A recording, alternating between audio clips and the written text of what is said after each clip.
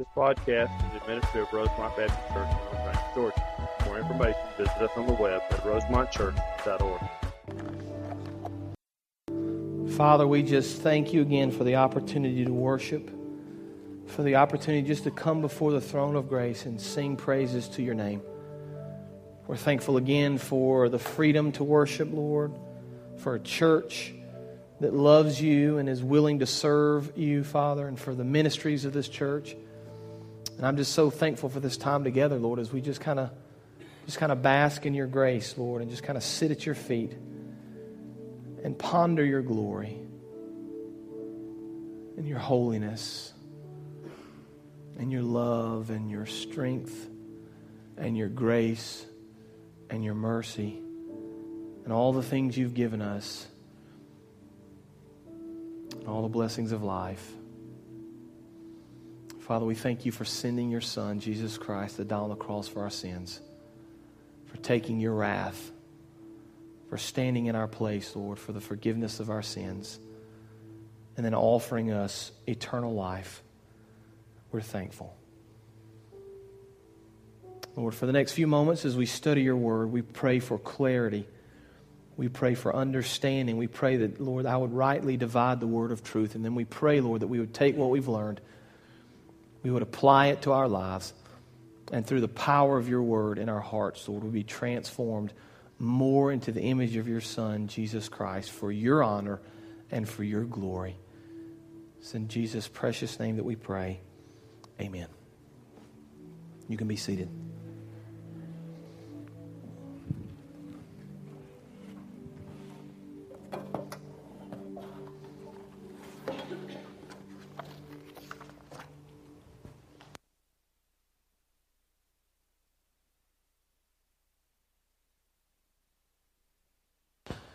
Well, Memorial Day weekend is a very interesting weekend for me because it always reminds me of all the things God has given us. It reminds me of all the blessings of life and all the things He's bestowed upon our country. And I'm so thankful for the men and women that have given their lives for our freedom. I'm so thankful for the men and women that give of their time and their energy and their lives today to stand on that line for us so we can enjoy that freedom. One of my most favorite memories of going to Washington, D.C. is going to the Korean War Memorial. If you've ever been to the Vietnam War Memorial, the Great Wall, on the other side of the National Mall, actually on the other side of the reflecting pool, is the Korean War Memorial. And on that War Memorial, there's this phrase etched in granite. It says, "Freedom is not free." Whew, that's powerful. You know, there are men and women who've given their lives for this country. I majored in history, and so I enjoy studying history, and I enjoy reading books about history. And one of my favorite books I've ever read is called Flags of Our Fathers. Some of you guys have probably seen that movie. I've never seen the movie. I read the book a number of years ago, and it's about Iwo Jima. It's about the battle for Iwo Jima, and it's about the men. If you've ever seen the Marine Memorial, the flag, the guys, are raising the flag. That's the top of Mount Suribachi there in Iwo Jima, on Iwo Jima. And a tiny little island in the Pacific, but a very strategic location in America, sent literally thousands and thousands and thousands of troops. There were literally thousands and thousands and thousands of Japanese troops entrenched on that island.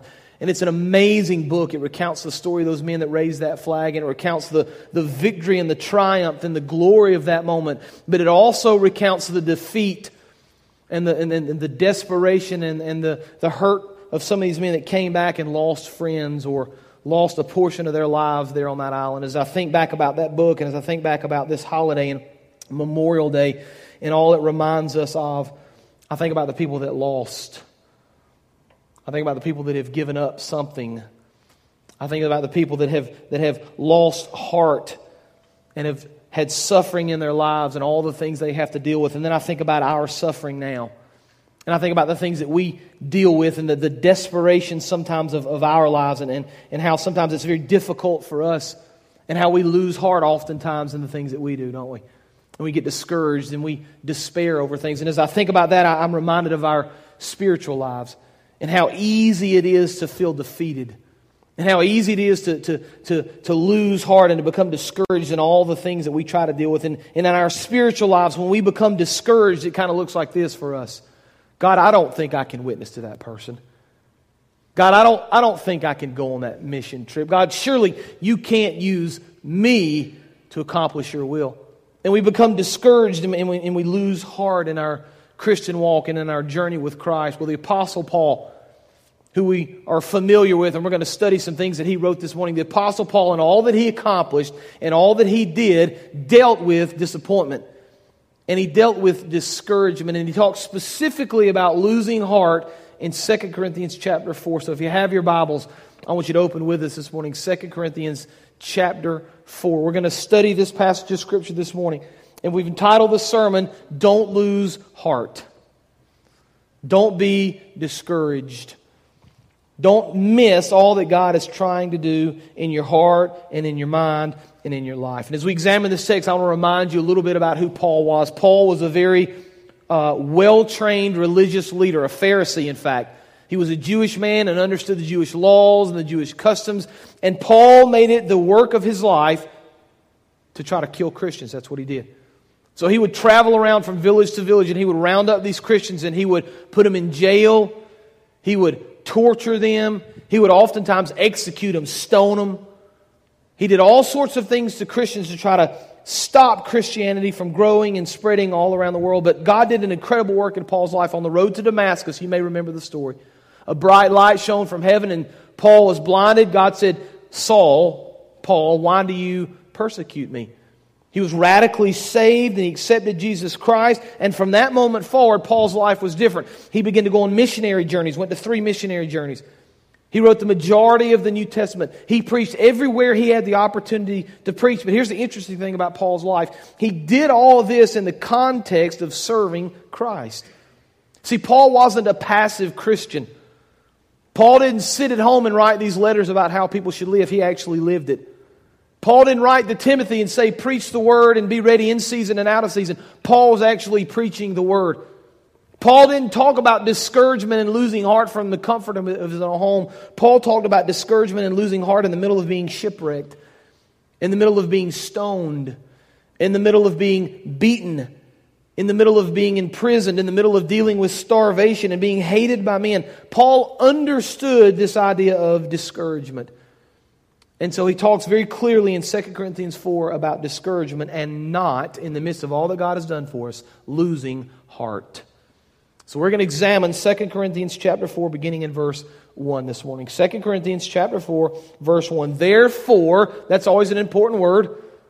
Therefore, all the things, God, you've done for us and all the things Paul's going to talk about in 2 Corinthians chapter 1 through 3, God's love, God's mercy, God's grace, His power. Therefore, since through God's mercy we have this ministry. Now this ministry is God's call to preach the word. You need to understand that. Again, Paul wasn't passive.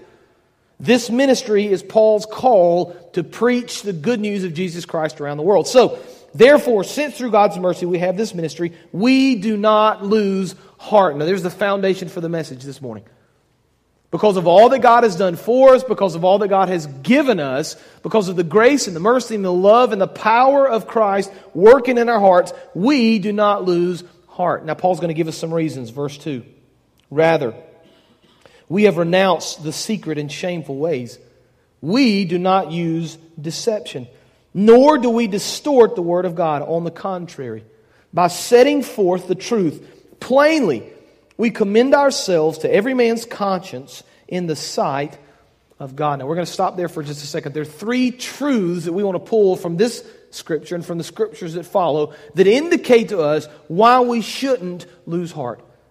Based on everything God has done for us, based on God's mercy and based on God's grace and based on God's love and power in our lives, we shouldn't lose heart. And the first truth we see here Paul teaching is that we don't lose heart, number one, because we have the truth.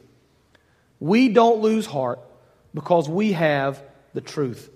Now, Paul talks about truth in this passage of Scripture in verse 2, and here's what he says. He says, we have renounced the secret and shameful ways. We don't use deception. We don't distort the Word of God. On the contrary, by setting forth the truth plainly, we commend ourselves to every man's conscience in the sight of God. Paul says, we know the truth, and because we know the truth, we shouldn't despair. We shouldn't be discouraged. We shouldn't lose heart. Paul says there's a number of things that other people do when they try to convince us of lies. They do shameful things, he says. They do things in secret. They use deception. They distort the Word of God. But Paul says, we're not going to do those things. We're not going to try to trick people. We're not going to try to distort what's said. We're not going to try to lie to somebody to get them to do what we want them to do. Instead, Paul says, we're going to teach the truth. And because we teach that truth, we're not going to lose heart. Now, I want to tell you something that may surprise some of you. I think most of you are probably going to be clear on this. But here's the thing I want you to understand. Believe it or not, there are people in our world that want to lie to you. Do you know that? That's a shock for some of you, I know, right? There are people in our world that want to deceive you. They want to trick you into believing things that aren't necessarily true. And so there are all sorts of scams that people come up with to try to trick you into doing things you don't necessarily want to do. One of the scams that we see now a lot, and I actually saw it this week on my emails, you'll get an email. The email will say something like this. There's this very wealthy man in another country who just died, or you've got these, I can tell by your expression, right? He just died and he left $30 million and he wants to give it to some fund and some organization that he thinks he can trust, and he picked you. And he wants to give you $30 million. All you have to do is send us a check for $1,000. That'll cover all the attorney fees and all the bank transactions. You send us that check for $1,000, and then next week in your account will be $30 million. Now you know full well if you send in that $1,000, you are never seeing that money again, right? You understand that it's a scam. They've updated it a little bit. They're getting a little better at it. So the scam now is they literally will steal and break into your email account. Have you seen one of these? I got an email last week from a member of our church from his email address signed by his name, and here's what it said. Hey, I went out of the country for business. I was injured and somebody stole my wallet and all my money. I need about $1,000 to get a ticket home, to get my passport back, to get cab fare, and to eat a couple meals. As soon as I get back Monday morning, I'll come to your office and give you a check. And it was signed by this guy from our church. Now, I knew he wasn't out of the country, so we called him. We said, look, somebody's broken into your email, right, and trying to get you to send money. But there are people in the world that want to trick us. Now, see, you say, well, how do they learn to trick us? Where does this come from? Well, the devil is the author of lies, right? We know that. He intentionally tries to trick us because he knows if he can trick us, if he can move us away from the truth, then we're not going to focus on the things of God. Now, we see this at the very beginning, Genesis chapter 3. You don't have to flip back, but I want to read it to you. Genesis chapter 3 and verse 1. Now, the serpent, that's the devil, was more crafty than any of the wild animals the Lord God had made. And he said to the woman, did God really say, you must not eat from any tree in the garden? And the woman said to the serpent, we may eat fruit from the trees in the garden, but God did say, you must not eat fruit from the tree that's in the middle of the garden, and you must not touch it or you will die. Now listen to what the devil says in verse 4. You will not surely die.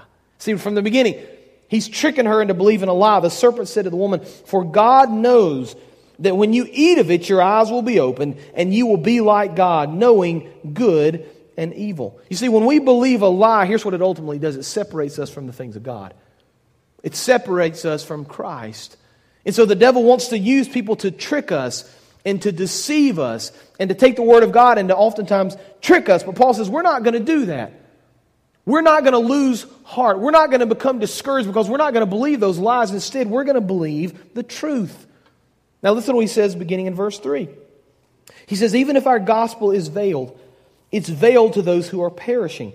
The God of this age has blinded the minds of unbelievers so they cannot see the light of the gospel of the glory of Christ, who's the image of God. So he says the devil has tricked these people.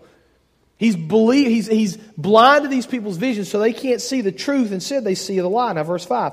For we, this is Paul, we do not preach ourselves, but we preach Jesus Christ as Lord and ourselves as your servants for Jesus' sake. Paul says, there are people who are going to trick you. There are people who are going to lie to you. There are people who are going to not know the truth because the devil has put a veil over their face and over the gospel, and they can't see the light. They're living in the darkness. But Paul says we don't need to lose heart because we have the truth. See, when you know the truth, you kind of know how things are going to turn out, don't you?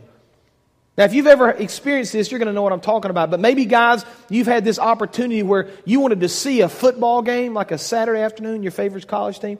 But there's something else going on during that day, and you can't sit at home and watch the game. And so you record the game, right? You video the game. Used to, it was the old VHS tape. Now it's, you do it digitally on your computer. You record the game, and you have this plan that when you get home, you're going to watch that game. And you're going to see the outcome of that game, and you're going to see exactly what happened with that game. But here's the problem. Before you can get home, somebody tells you the score, right? Have you ever done that?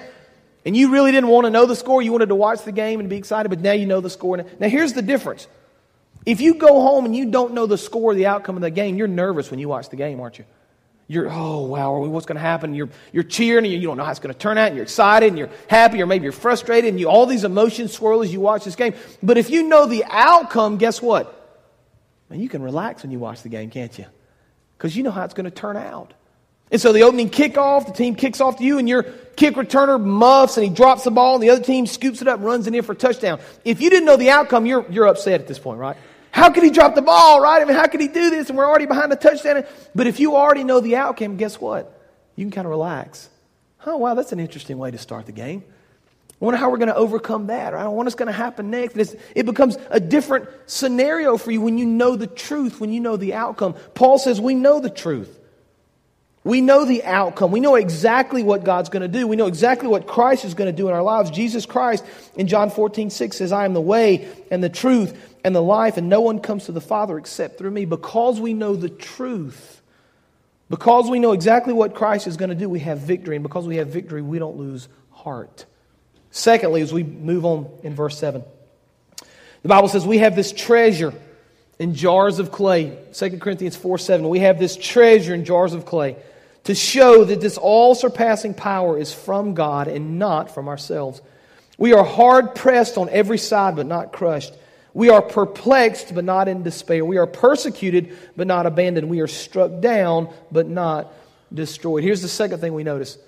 Not only do we not become discouraged because we have the truth, but secondly, we don't become discouraged, we don't lose heart because we have God's all-surpassing power.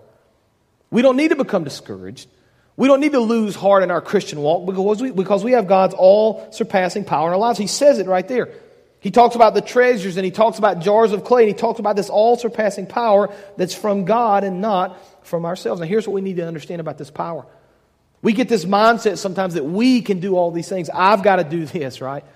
I've got to share, and I've got to witness, and I've got to go. And certainly there's a part that you have to do. But in this passage of Scripture, as we see what God does in our heart, we understand that God works through us, right? He gives us the strength to accomplish the things that He's called us to accomplish. But He uses this very interesting phrase here. He talks about treasures in jars of clay. Now let's think through that just for a minute, because it's an interesting phrase when you begin to consider what a jar of clay is and what a treasure is. A jar of clay is kind of this fragile, unimportant item that, if you dropped it and broke, it's really not that big of a deal. It's just a jar of clay. It's a pretty common item. But Paul says for whatever reason, God has chosen to place the treasure of His ministry and the treasure of the glory of God in these jars of clay. Now, it doesn't make sense to us, does it? Because if we've got a treasure, we're going to put it somewhere secure. We're going to put it somewhere where it won't break, somewhere that it can be protected and nobody can get to it. If you've ever been to Washington, D.C., and you've gone to the National Archives and you've seen the Declaration of Independence Constitution. Anybody ever seen that? In the National Archives, if you walk in the National Archives, you can actually see the Declaration of Independence and the Constitution. Now, here's what you're not going to see when you walk into the National Archives.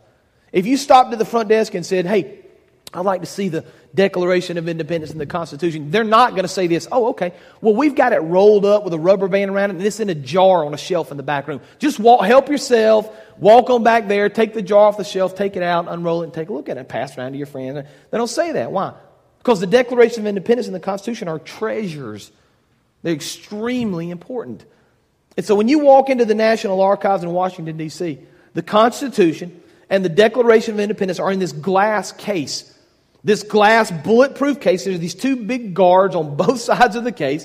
They're protecting it. They're making sure you don't do anything crazy when you're up there. And then at night, this vault, this thing, the glass, of bulletproof glass and all this metal goes down into the ground and is covered up and protected. And they say it's earthquake proof.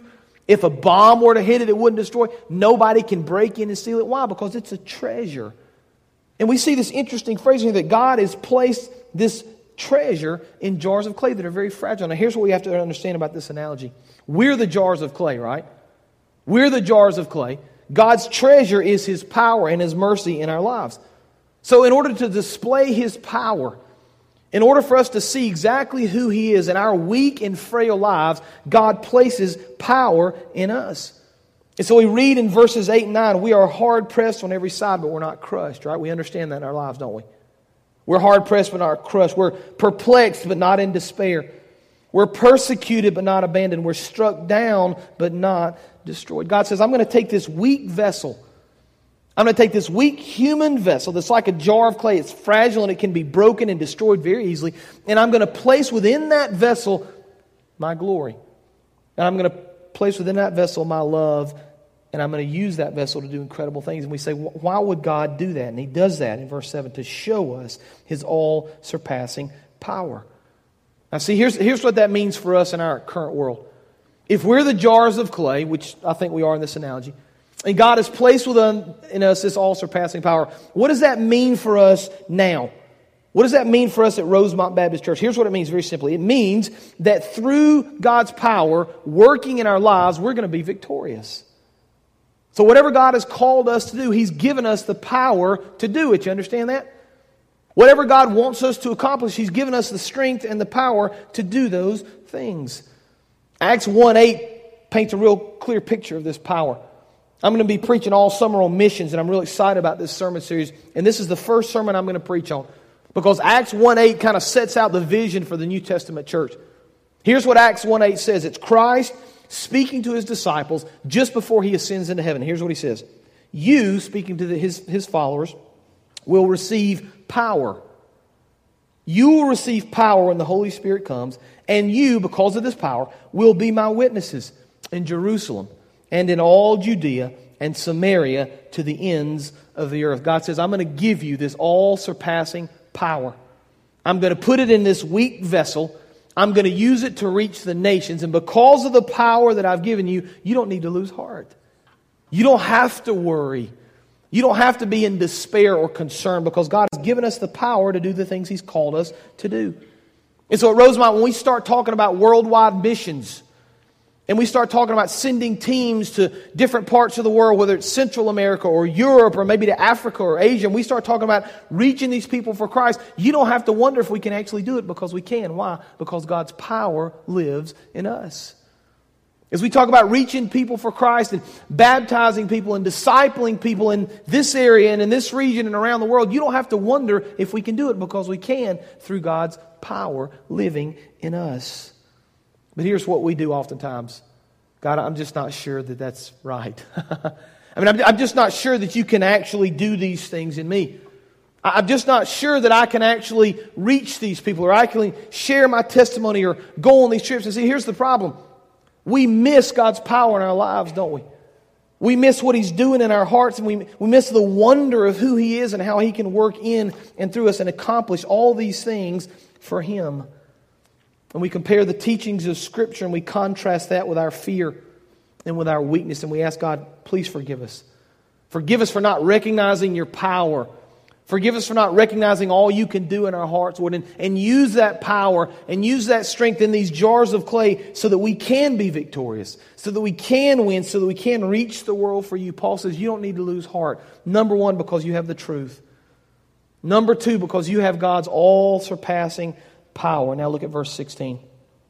Therefore, Paul says, we do not lose heart. He said it again. Though outwardly we are wasting away, yet inwardly we're being renewed day by day.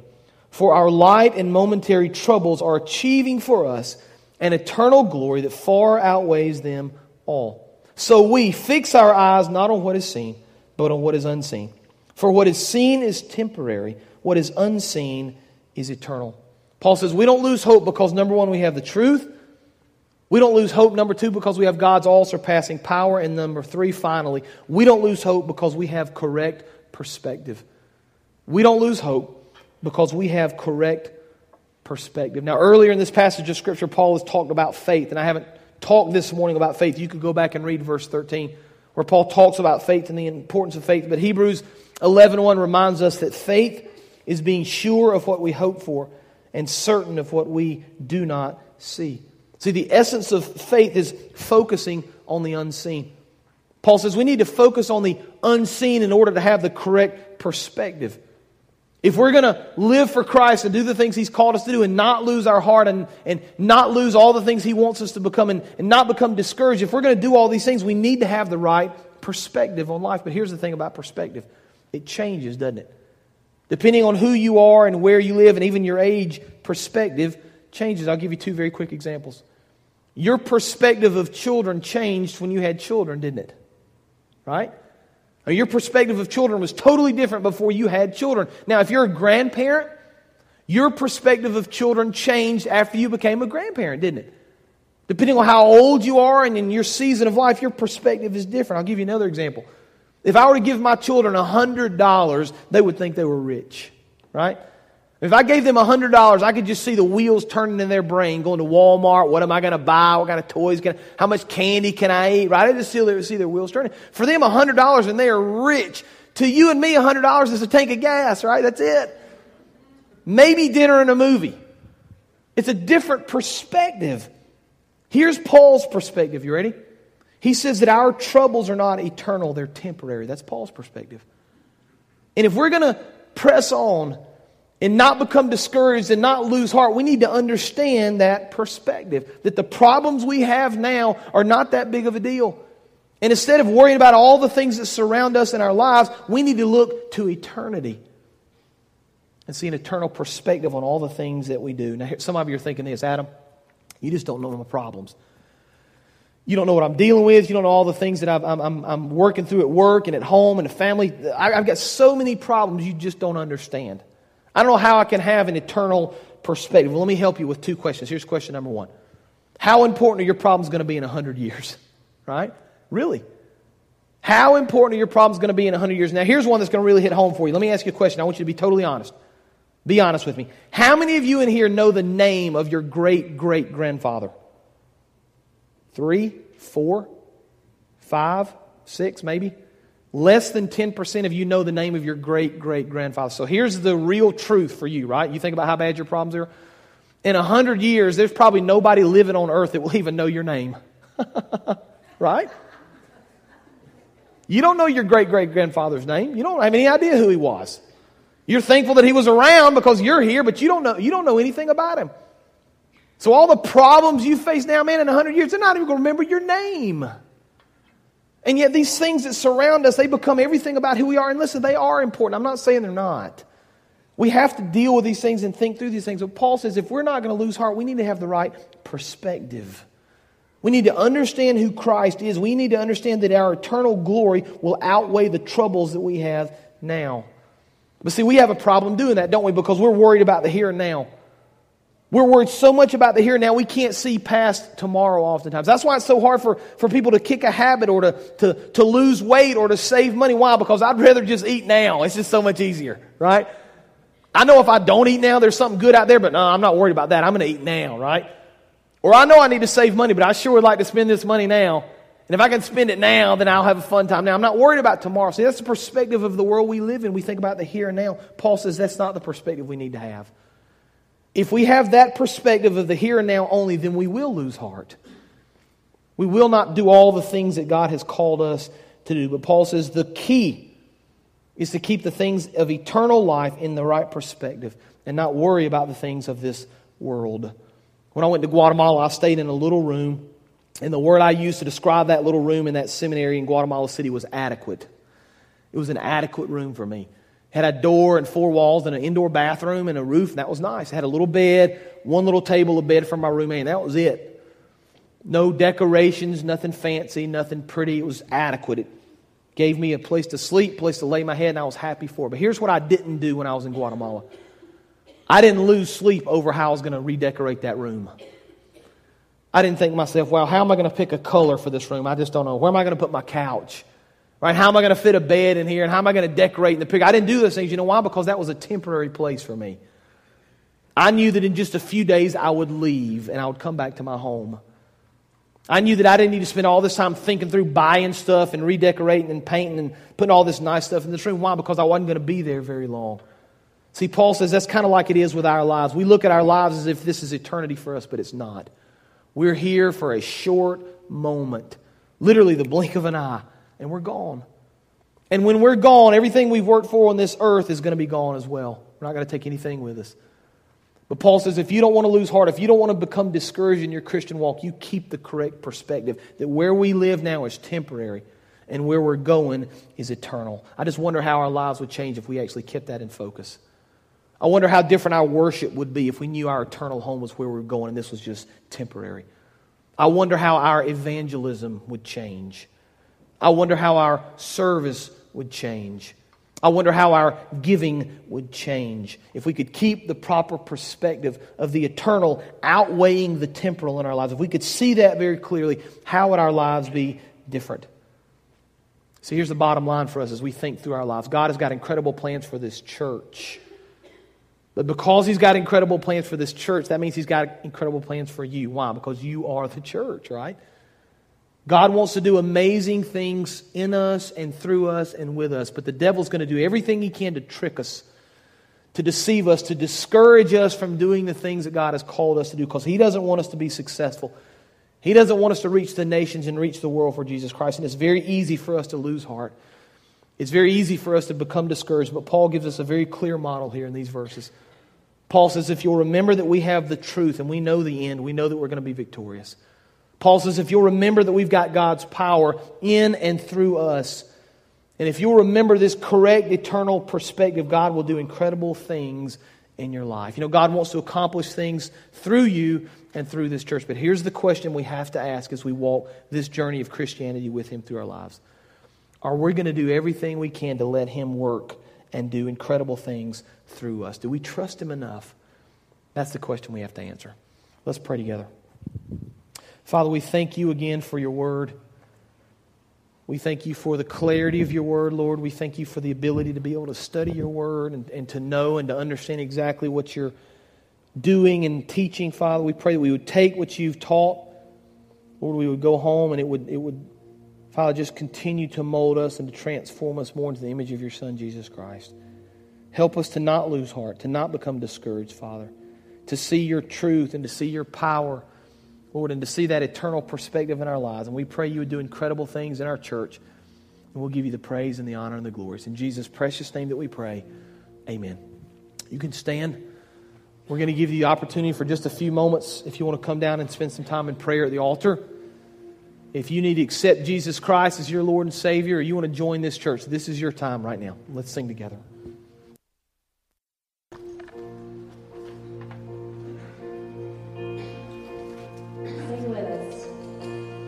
No mountain, no valley, no gain or loss we know, keep us from Your love. No sickness, no secret, no chain is strong enough to keep us from Your love, to keep us from Your love. How high,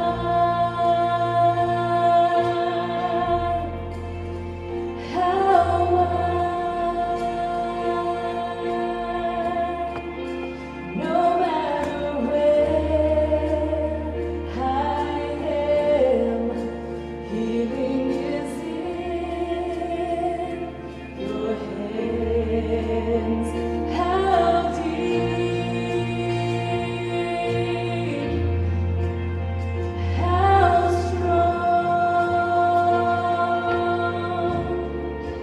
now by Your grace I stand. Healing is in Your hands. Let's pray together. Father, we just thank You again for this time of worship and this time of study. We give You the praise and the honor and the glory for everything that You do and for everything that You're going to do. Be with us this week, Lord. May we be godly examples for the people around us. May we share our faith. May we experience that truth and that power and that perspective in our lives, Father. And may we make a difference and further Your kingdom in all the things we say and do. Guide us and direct us, Lord. It's in Jesus' precious name that we pray. Amen. You guys have a great week. Randy Presley's down here now with Hannah if you want to meet him. Or from 2 until 5 this afternoon in the fellowship hall. Come by and see him. Have a great week. We'll see you back next Sunday. Thank you for joining us for this podcast. We invite you to visit our campus at 3794 Hamilton Road in LaGrange, Georgia. or visit us on the web at rosemontchurch.org. God bless.